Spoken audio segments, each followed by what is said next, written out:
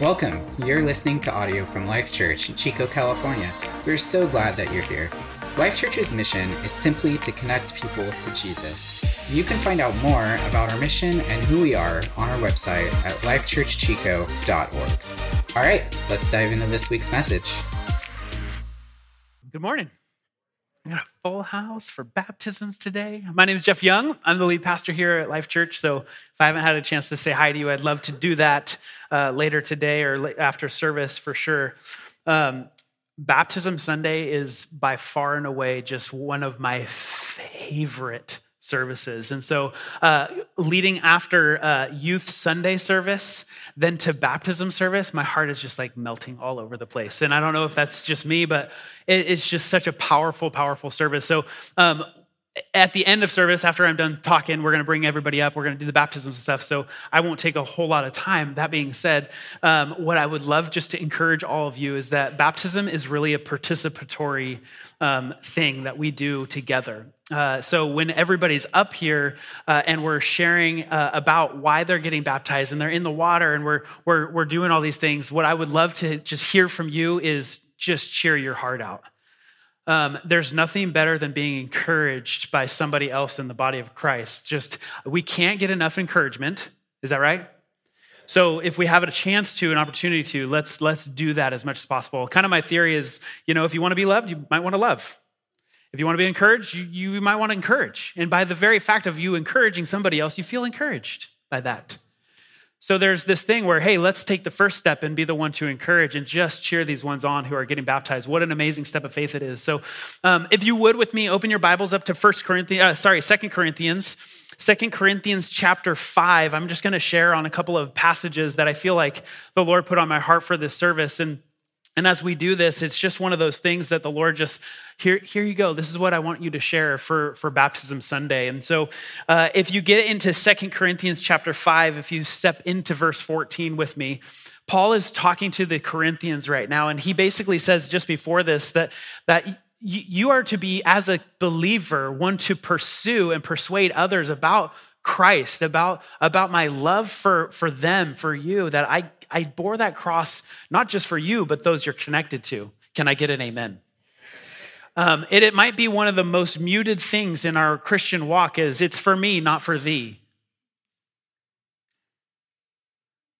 Did I just say that? I did.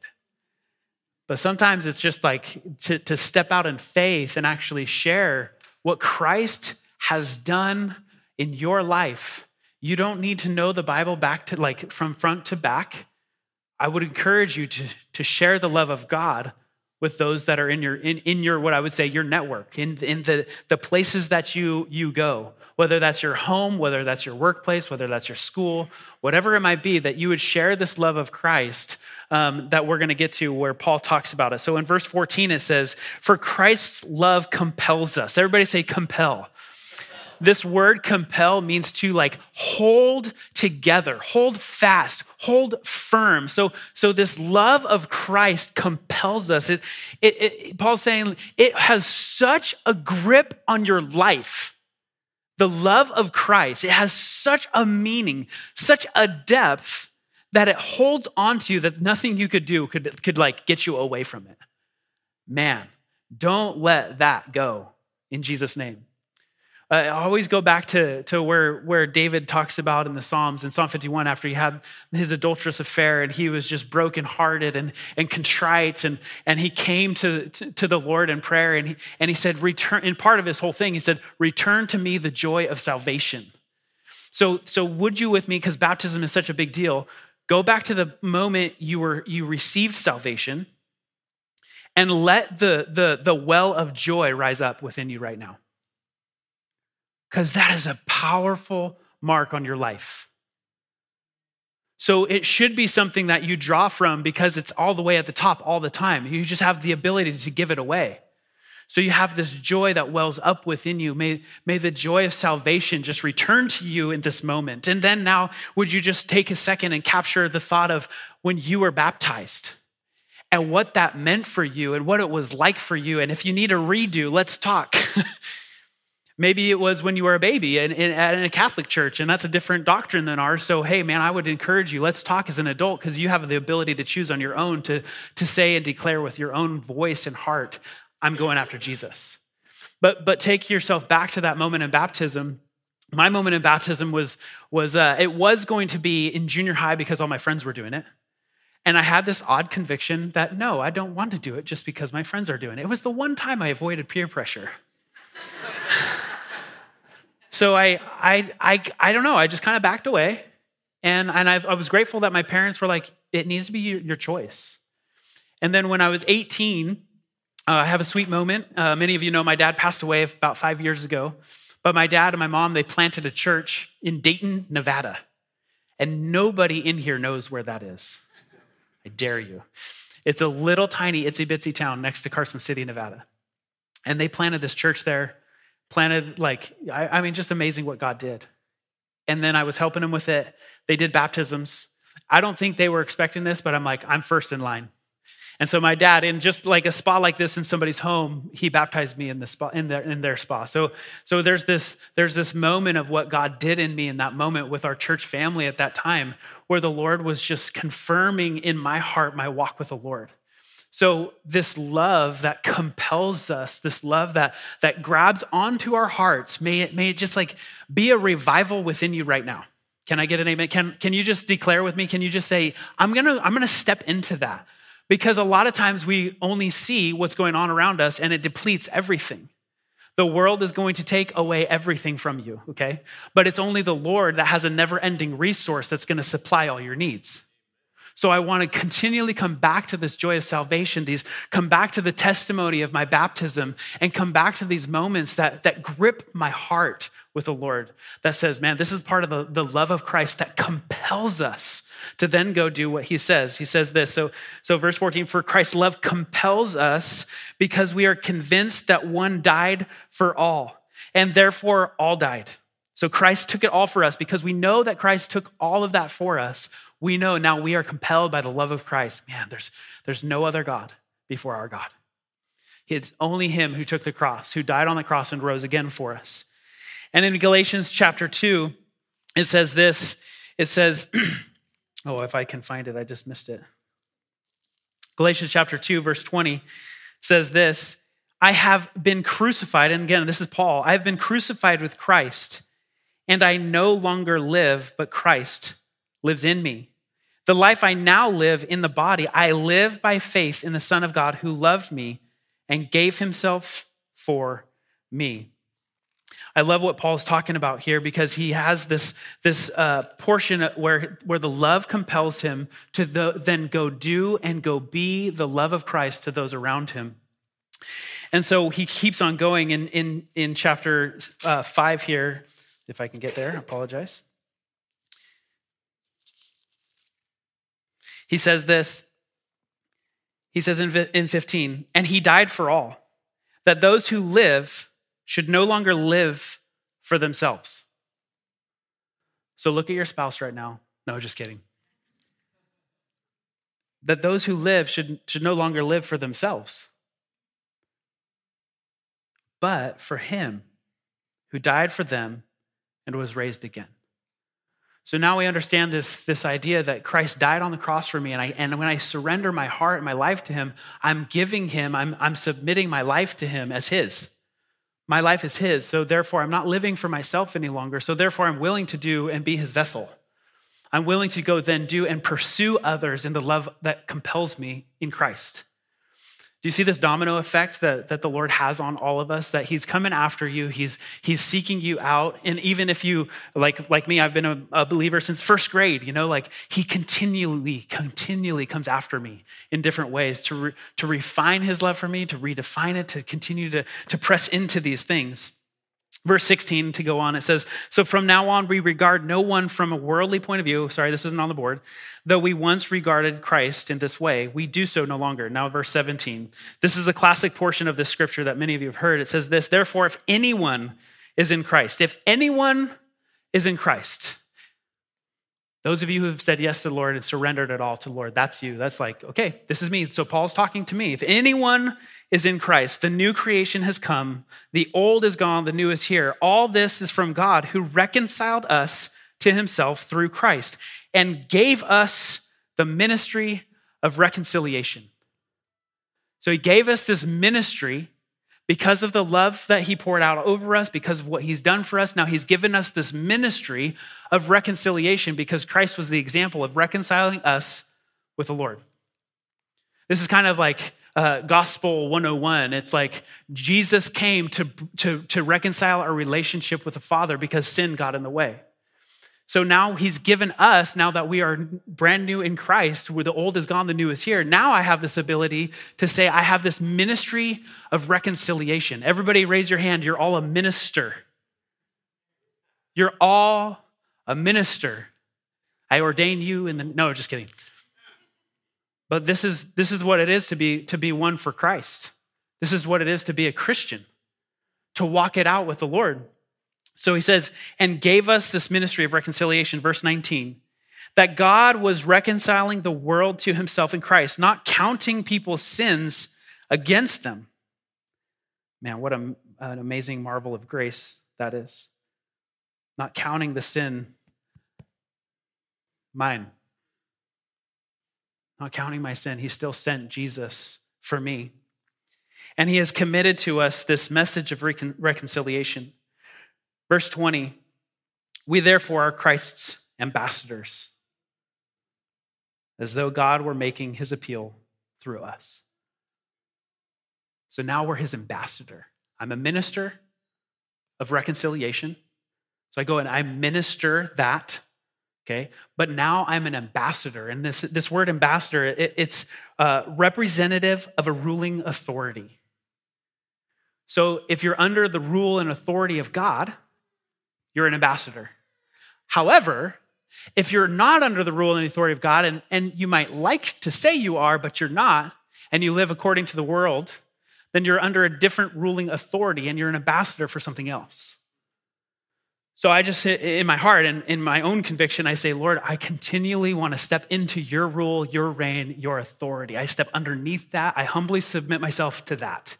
So I'd encourage you to walk in that as Paul's encouraging us to.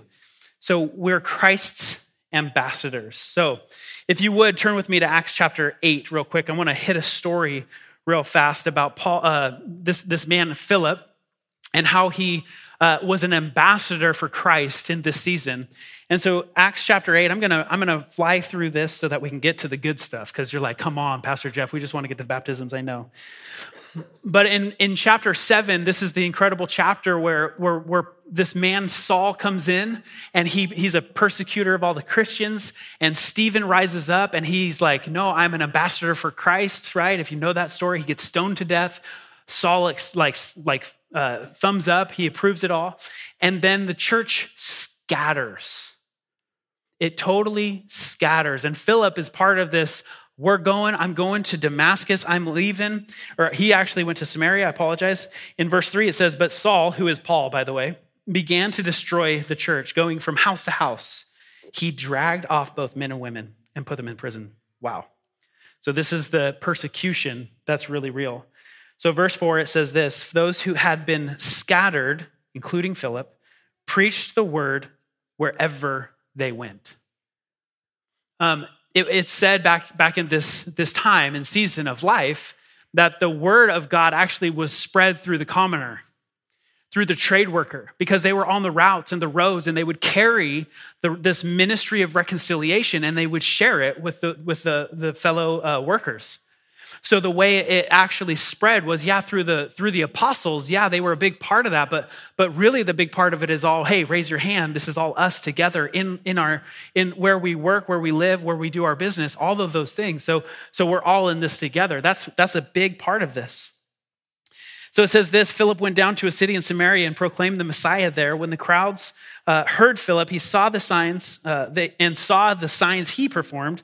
They all paid close attention to what he said, for with shrieks, impure spirits came out of many, and many who were paralyzed or lame were healed.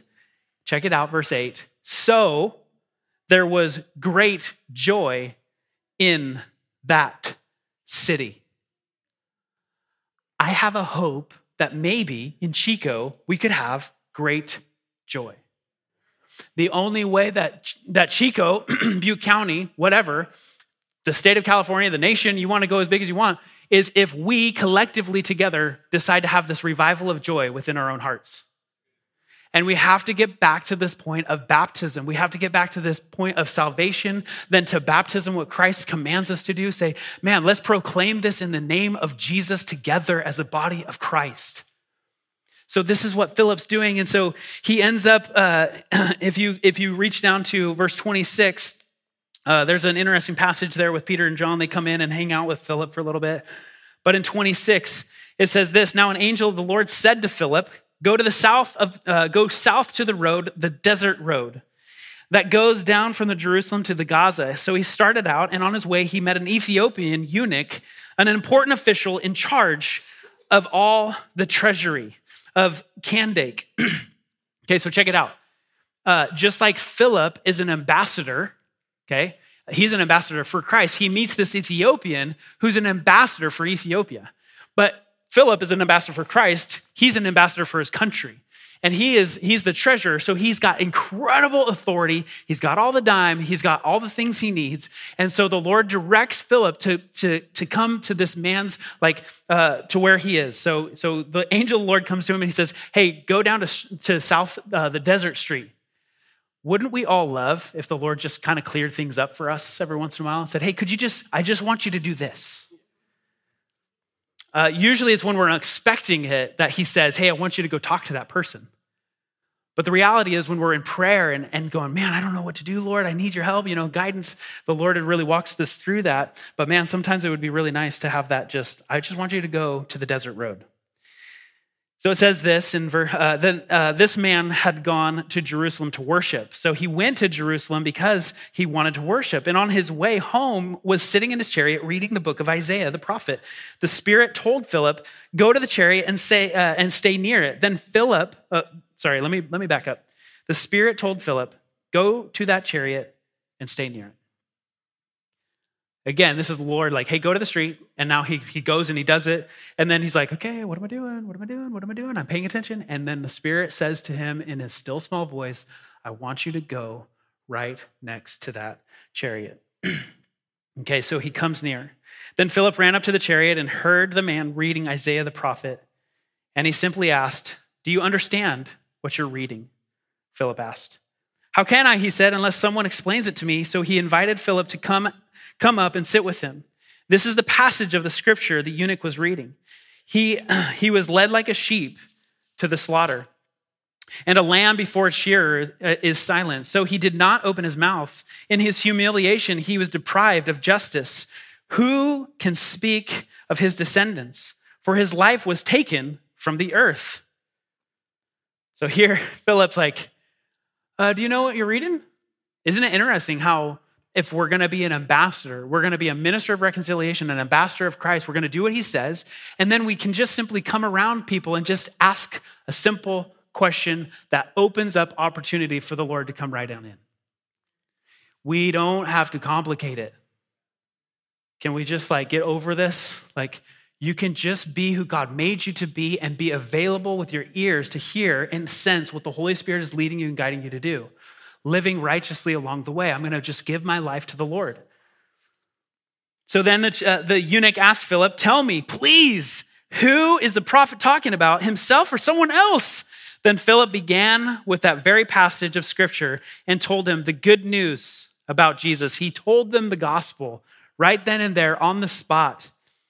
As they traveled along the road, they came to some water, and the eunuch said, look, here's water. What can stand in the way of me getting baptized? What can stand in the way? This is a simple question that I want to propose for you, whether maybe you haven't been baptized and it's a legitimate question for you. What's standing in the way?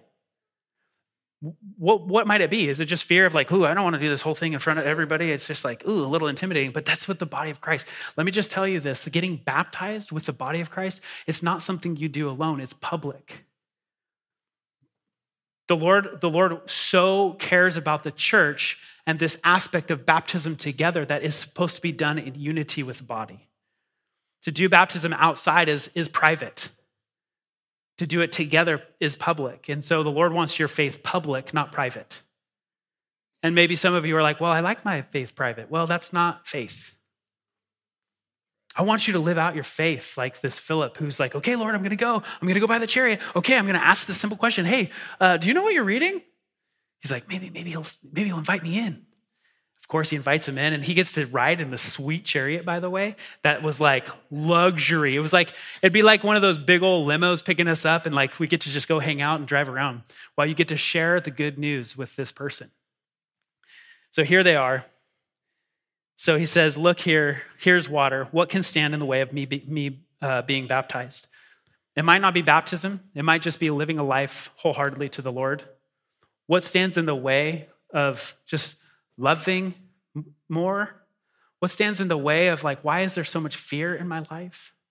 What stands in the way of you being a really standout parent?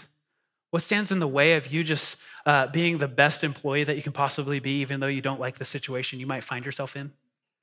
What stands in the way? What holds you back? And then surrender it to Jesus and watch and see what happens. So Philip's like, nothing's standing in the way. Let's go do this. So in verse 38, it says, and he gave orders to stop the chariot. Then both Philip and the eunuch went down into the water, and Philip baptized him. When they came out of the water, this is so awesome. The Spirit of the Lord suddenly took Philip away, and the eunuch did not see him again, but went on his way. What? Say it out loud. What? He went on his way rejoicing. He's like, I could care less where Philip is. Man, my life is changed. Oh my gosh, this joy has welled up within me from this aspect of being baptized publicly. Man, nothing is standing in the way. I love this picture. Do you know, just a little fun fact, that the next time Philip is mentioned is 20 years later in Caesarea. He still continued to minister in Samaria, right where he was. The Lord just took him up, put him somewhere else. I kind of want that to happen to one of us today, just to really like, man, that would be amazing. Wouldn't it? Hey, what I'd love to do right now, I want to invite those who are getting baptized to come on up. So give them a round of applause as they're coming up. The worship team, I want you up here. Come on, come on, come on. Yeah. This is so fun. All right, I'm going to move this over here. Worship team can get settled. Oh, I love this. We've got Avery and Zoe getting baptized this morning. Oh, we've got 3 others getting baptized next service, so if you want to stay for that. Oh, man, this is so great. Hey, I want to just really quickly share, and if you ever wonder, you want to do a little bit more, get a little bit more in-depth in scripture about baptism, go to Romans chapter 6. I'm going to read this couple of first verses. It says, what shall we say then? Shall we go on sinning so that grace may increase? By no means. We are those who have died to sin. How can we live in it any longer? Or don't you know that all of us who were baptized into Christ Jesus were baptized into his death? We therefore buried with him through baptism into death, in order that just as Christ was raised from the dead through the glory of the Father, we too may have new life. So there's this picture of the water being like a grave. Like Jesus took the sin and he buried it into the grave, right? And so he buried it there, and then when he rose again, he came out new.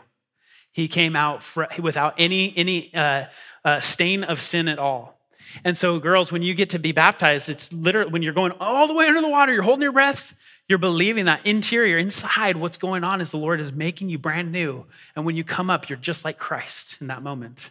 It is a powerful thing, and everybody together gets to witness this. And I think this is one of the most miraculous things that happens through Scripture that we probably don't hit on enough, that this is a miraculous moment that we all believe, if we believe in baptism, that the Lord makes us new in this moment.